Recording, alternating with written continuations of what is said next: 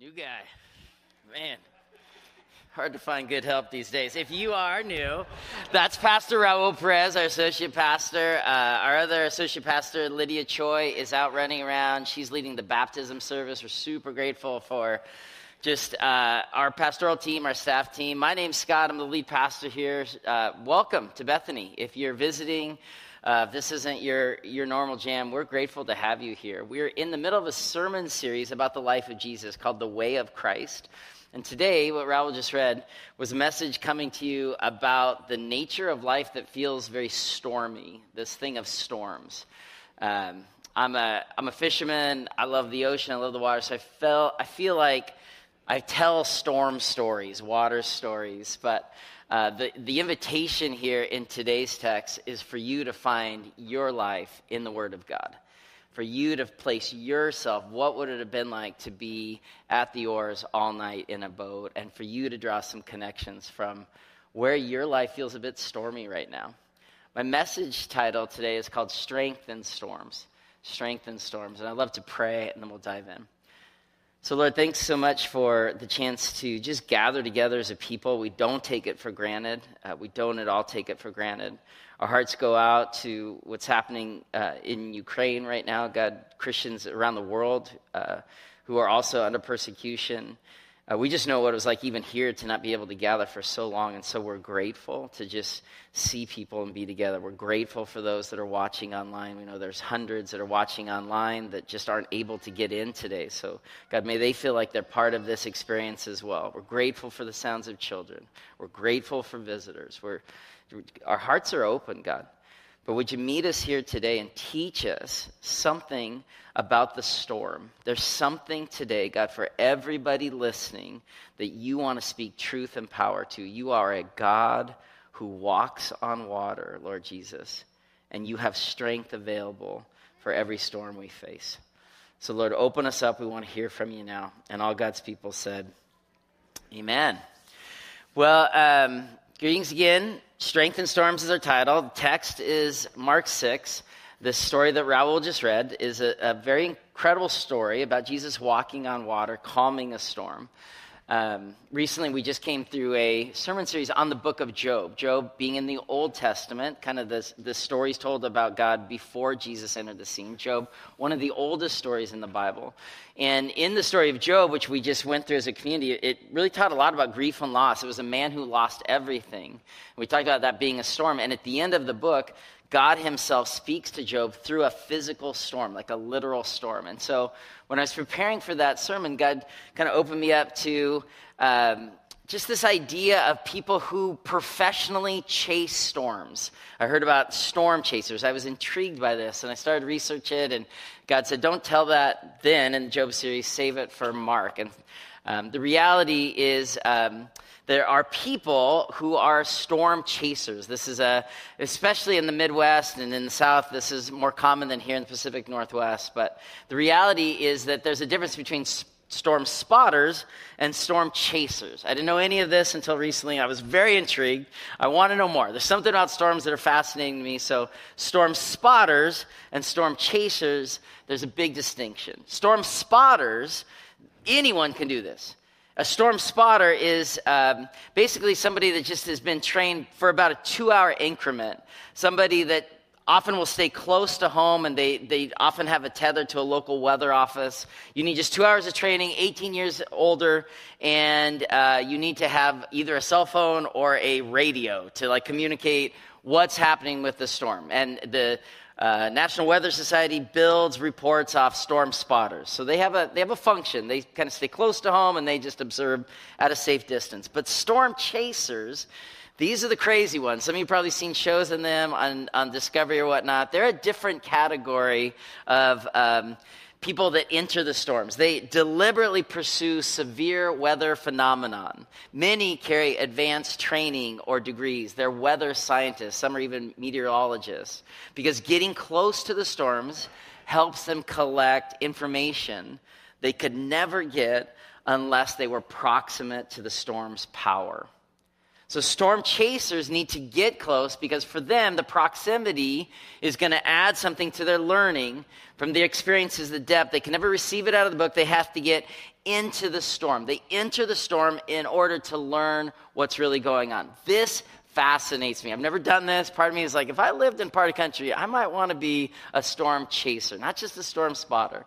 Because there's something in the epic story about the hero that enters the storm, the fictional epic story, the Luke Skywalkers, the Bilbo Baggins, the historical epic story, the Ernest Shackletons, the Joan of Arc, the Martin Luther Kings.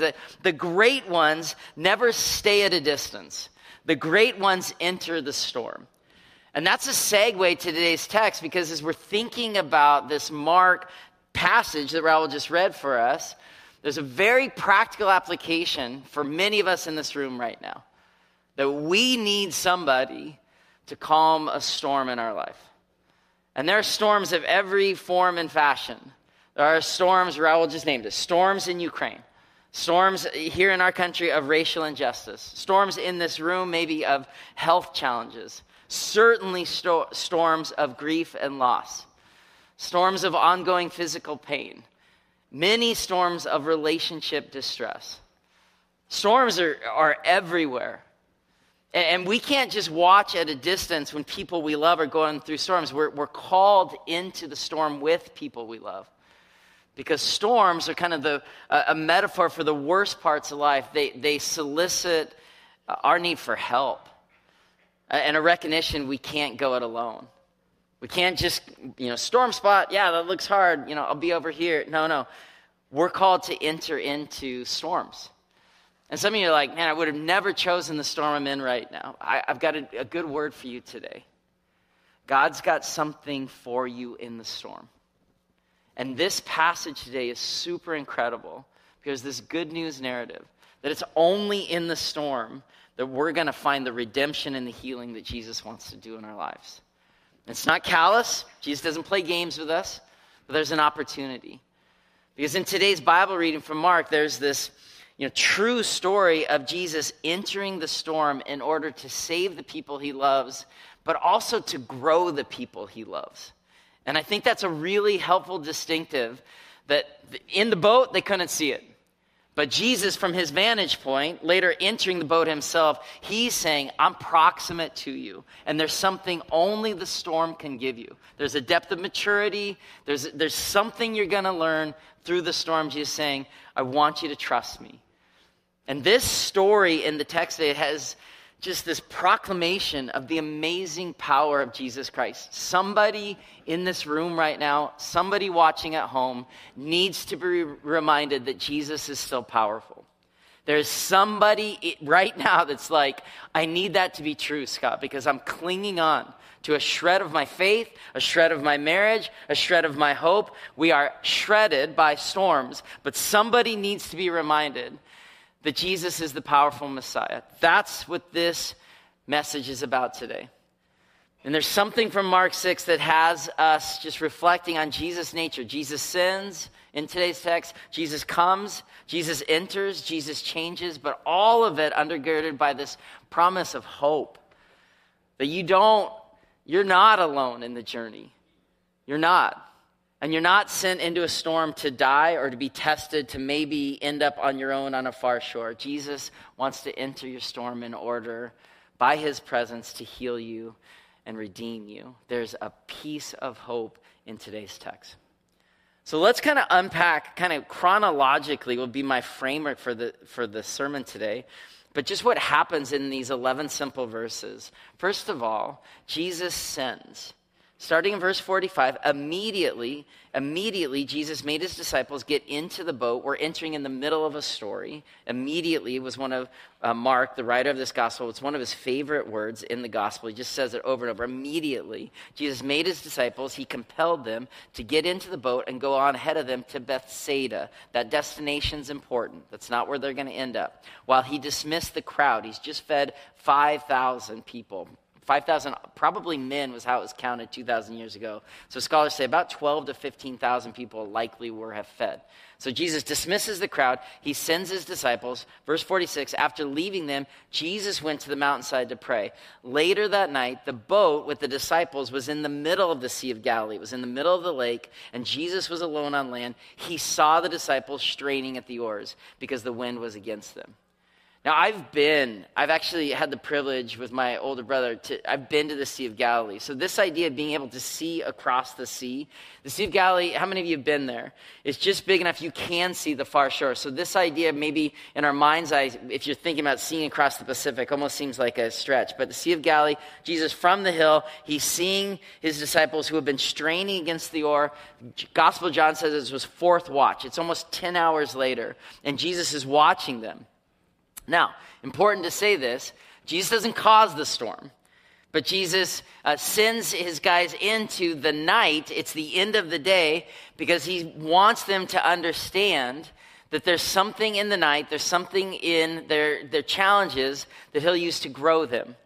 Jesus knew his ministry on earth was going to be short, so he knew that he needed to equip his disciples for the challenges he's going to face. So maybe, just maybe, Jesus didn't send the storm in order to maybe kill them. No. Jesus didn't try to rile up a storm, but he sent his disciples knowing what was going to happen, but knowing that they would be okay. Knowing that through the storm, there was going to be a greater gift to them. Now, this is helpful for us because sometimes when we're in storms, emotional, spiritual, physical storms, we wonder, did you just send me out here to die, God? Did you just sit I feel like I'm going to not make it. But Jesus knows the storms can make us stronger, can make us better. There's one of my favorite writers, Madeline L'Engle, she says this, we're going to have to be braver than we think we can be because God is calling us to be more than we are. The Christian journey is one of perseverance, and we're going to need courage. We're going to need, there's a war in Europe. There's hardships all around us. 2 years of COVID. Lord, it's a storm. And God's just encouraging us. The storm won't break you if you hold on to your faith. If you put your hope in me, the storm can make you bitter or it can make you better. Choose one. I've got something for you that only the storm will reveal. Because the storm will take you to the end of yourselves. The storm will take you to a place where maybe, just maybe, you don't have it all together. We come to church not when we have it all together. We come to church because we need it to be true. God, be true again. I'm in the storm. Life is hard. And one of the great privileges of being the pastor here is I know some, though not many, but some of the storms that people in this room are facing. And you are incredibly brave. You are like the disciples that have been at the oars all night. And the invitation from this story is not to give up hope, to not believe the lie of the devil that somehow Jesus is playing games with you, but to believe that the storm has something for you. Only the storm reveals at the end of yourself where faith begins. Because if we could do it all on our own, we wouldn't need Jesus. If I could just be this fully actualized, perfect human being, perfect husband, father, it's like, oh yeah, I'm just going to do it on my own. It's like, no, I'm driven to Christ because of my brokenness. Because I need Jesus' help to be more than I could ever be on my own. It is called sin. And Jesus came in order to fill us with the free gift of grace that we'd be invited to this gift of new life. It's a gift. And the storm will often reveal the gift. There's a story from history. John Wesley, who went on to be one of the leader in Western Christianity. Before all that, it took a storm to really make his faith real. See, he was religious when he was in Oxford. He and his brother actually started, they called it the Holy Club at Oxford. Rules, regulations, do good things. It's fine. They came to America from England to teach people about the Holy Club and the rules of faith. It was fine. And then a storm besieged their ship as they were crossing from England to pre-America. This is 1735 to the colonies. And as their way to the New World, a storm revealed to Wesley that though he had religious rules, he didn't have real faith. It was a storm that taught him. So this storm starts just raging across the Atlantic.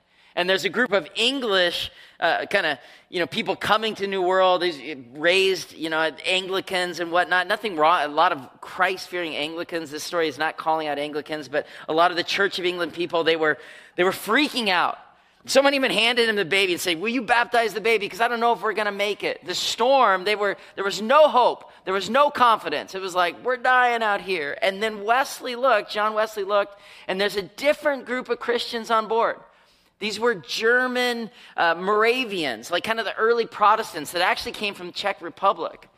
And they were, same storm, these German Protestant Moravian kind of, almost like hippie type that believed Christianity was a way of the heart, not the way of the head. They sat there singing praise songs. And Wesley, it just shook him. The storm passed, and he grabbed one of the German leaders. Now, keep in mind, Wesley was the chaplain of the boat. He had authority, he had rules, he had done all the good things, but his faith in the storm didn't sustain him. It was like just the rule book. He wanted the heart change.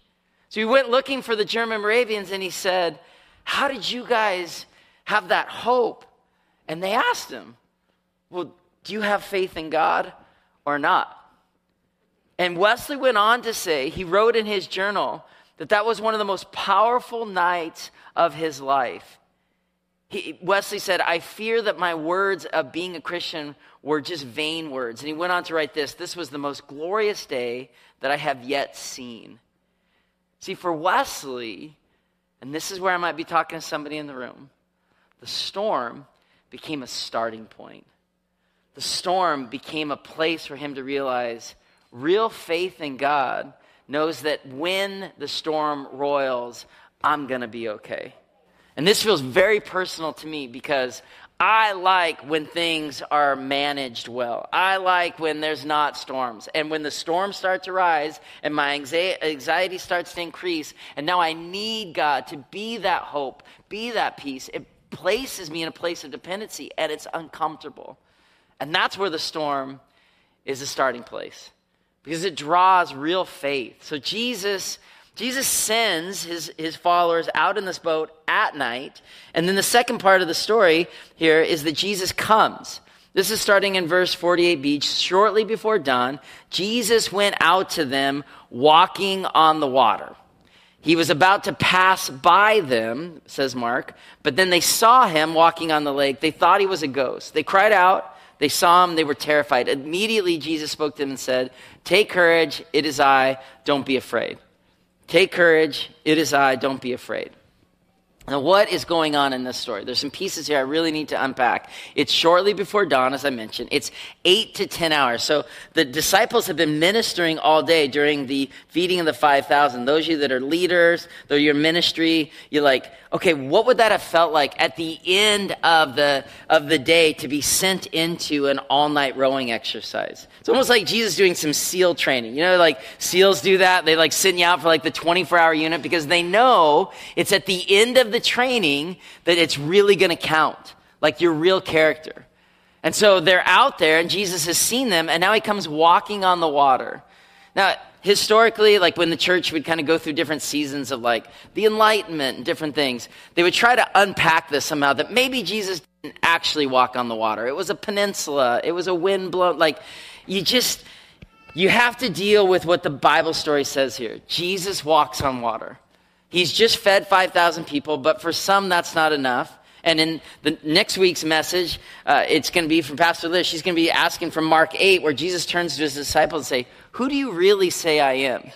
Because I've fed people out of nothing, and I've walked on water, but I want you to come to a place of personal belief.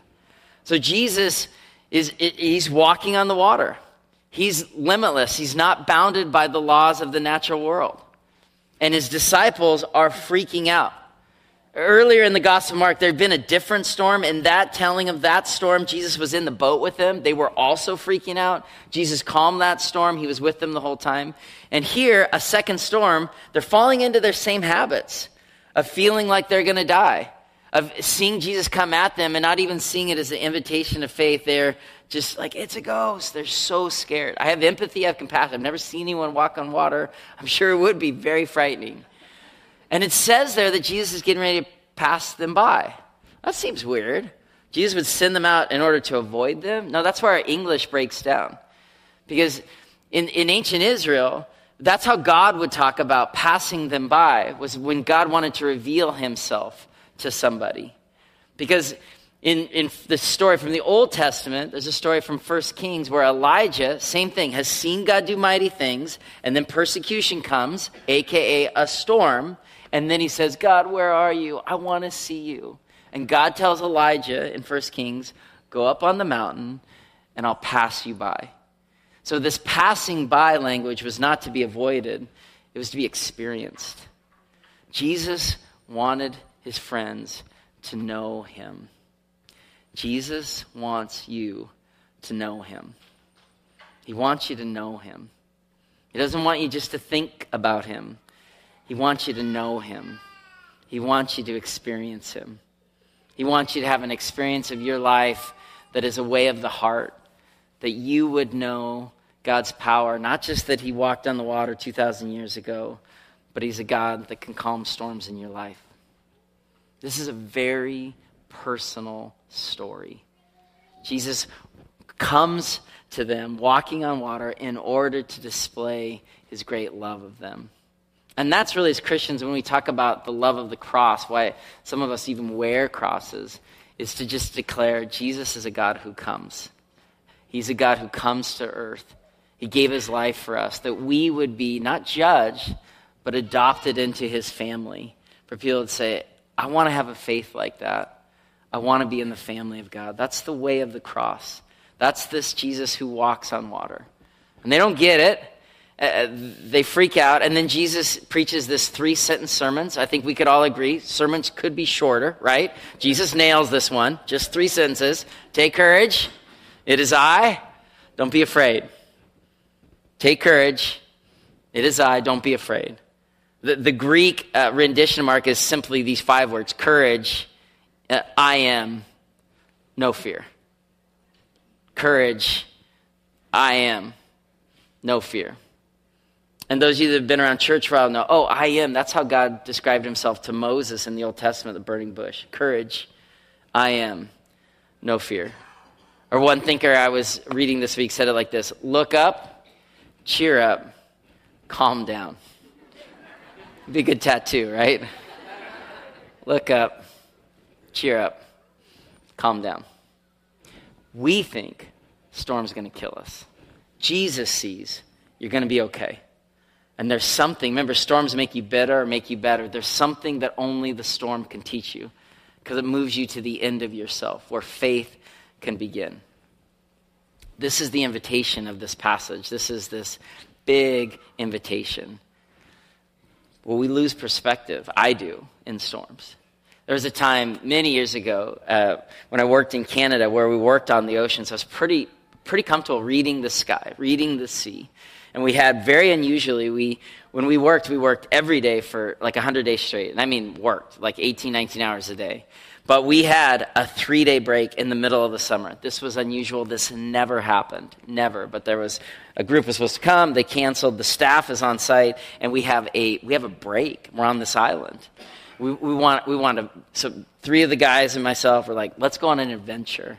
Let's enter into a great adventure. So we got kayaks, we set up. And then the day we were going to set out, this huge storm blew through the Inside Passage. We were so discouraged because we're like, we only have this little window. Why do storms come?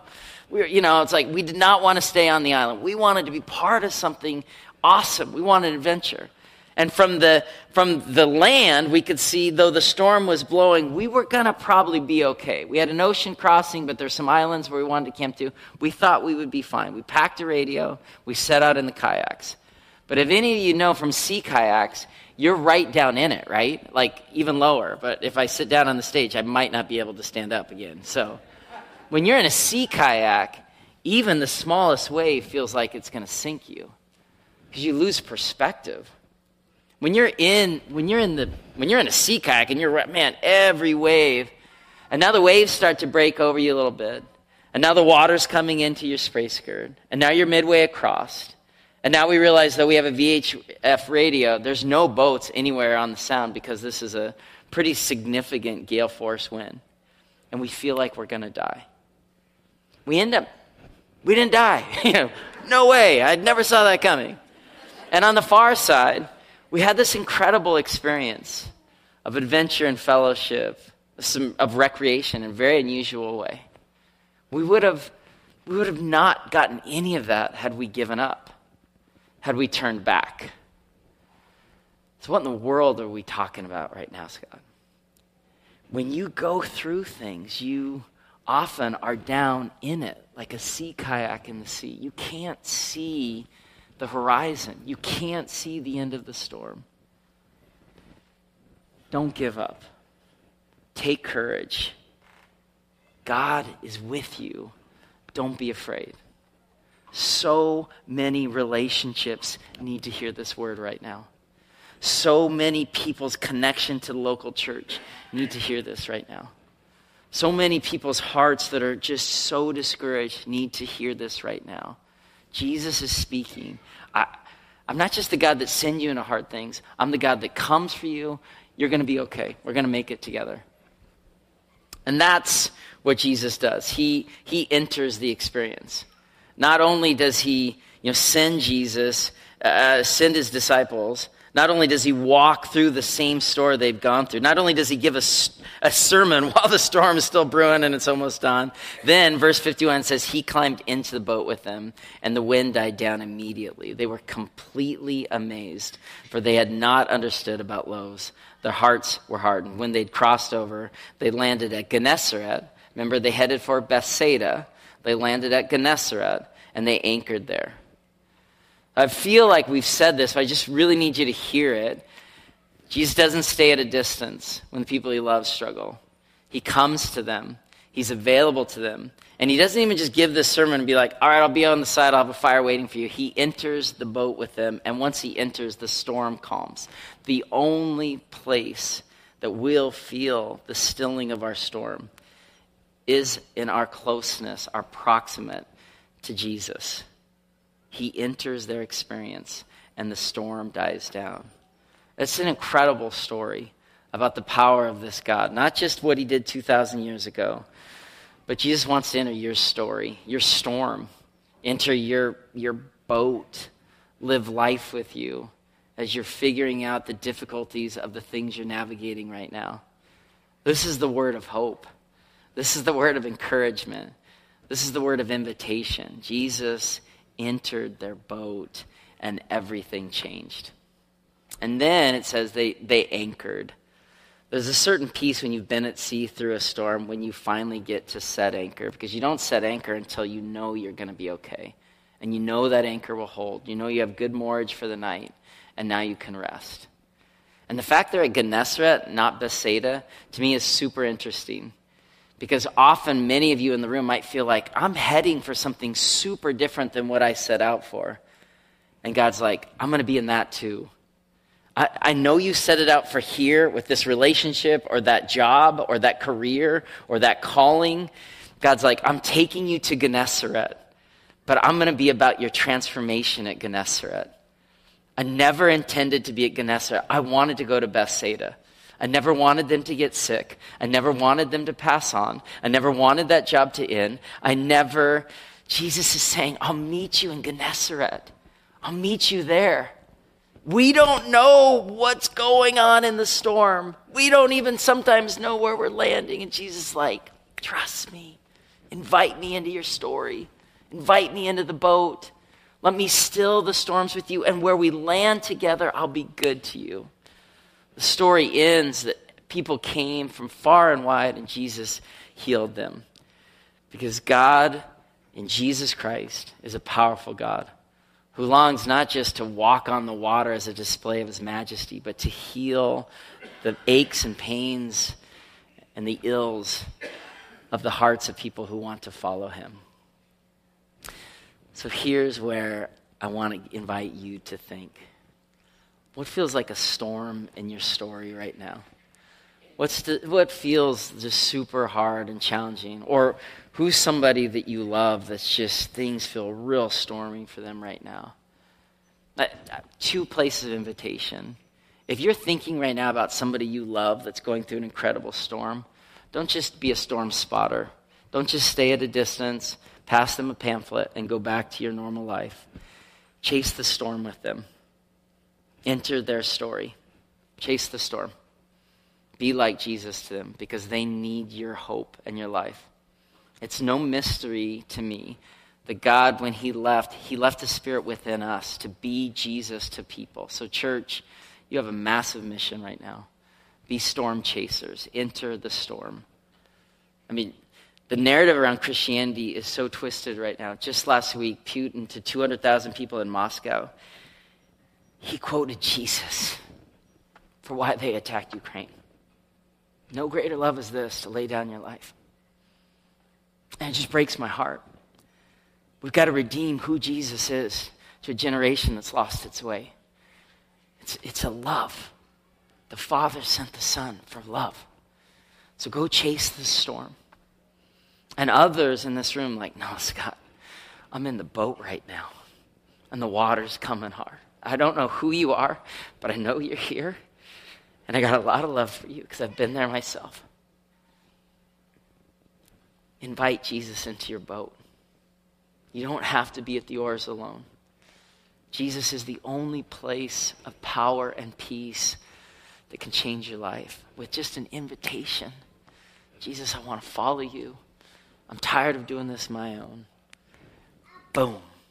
He's in your boat. I want to right now call the band back. We're going to have a time of prayer. We're going to continue to worship. You can tell this feels pretty personal to me just because I feel like this message, God encouraged me even this morning of just the implications for us as a faith community. So I'd love you even right now to bow your heads and pray with me. And I'm going to be praying for 2 groups of people right now. There are people that as you pray, and Holy Father, we want to enter into this time of prayer right now and say thank you for meeting us in this place. God, I want to pray for the storm chasers, that right now that there is a person in their life who is struggling, that has given up faith, that doesn't know you at all, that their relationship is struggling. They've suffered a great deal during COVID. They're lonely. They're isolated, alone. God, would you commission people right now in this room that are bearing the burdens of someone they love to go and chase the storm with them, to be your presence, to be your people of hope. God, may we be a church of storm chasers. And God, there are others in this room that don't yet know your love, that don't yet know that you've got good news for them too. And so, Lord, for those that are just struggling to connect with you, would you be their Lord and their Messiah? Would they understand this message was for them this morning, that you're not just a God who sends them into storms, but you'll come to them, you'll enter the boat with them, you'll bring peace. And if that's you this morning, we're going to just take a moment and just celebrate what is happening in your life right now, because this is the gospel, friends. And while our heads are bowed and our hearts are stilled, if that's you this morning and you want to start again or start in a new way following Jesus, invite him into your boat. We're going to just, while our heads are bowed, we're just going to celebrate that, because that's a very big deal. And if you're ready to take that commitment of faith or make a new commitment or a recommitment to say, today I want to stop at the oars of my life and Jesus invite you into my boat, and would you still the storms? I would love you just between you and I, just to look up and raise your hand so you'll know and I'll know what God is doing in your life while the rest of us pray. If that's happening right now and you're ready to give your life over to Jesus, to invite him into your boat and call yourself a follower of Jesus, would you just raise your hand? Would you just lift a sign to say, I see you, and the angels see you? Praise God. And that's so amazing right now. There are people in this room that are saying, yes, I'm recommitting. Jesus, get in my boat. I need you. Thank you for raising your hand. Those people, God's doing a new thing. We celebrate that. So Jesus, thank you that you're a God of power and peace. Thank you for those that want to celebrate today entering into faith in a new way, that may have given up hope or needed you just to do something powerful. We celebrate that today. Lord God, we love you. Thank you for sharing your love and your power with us, that you're a storm-chasing God. We say thank you. In your name we pray. Amen.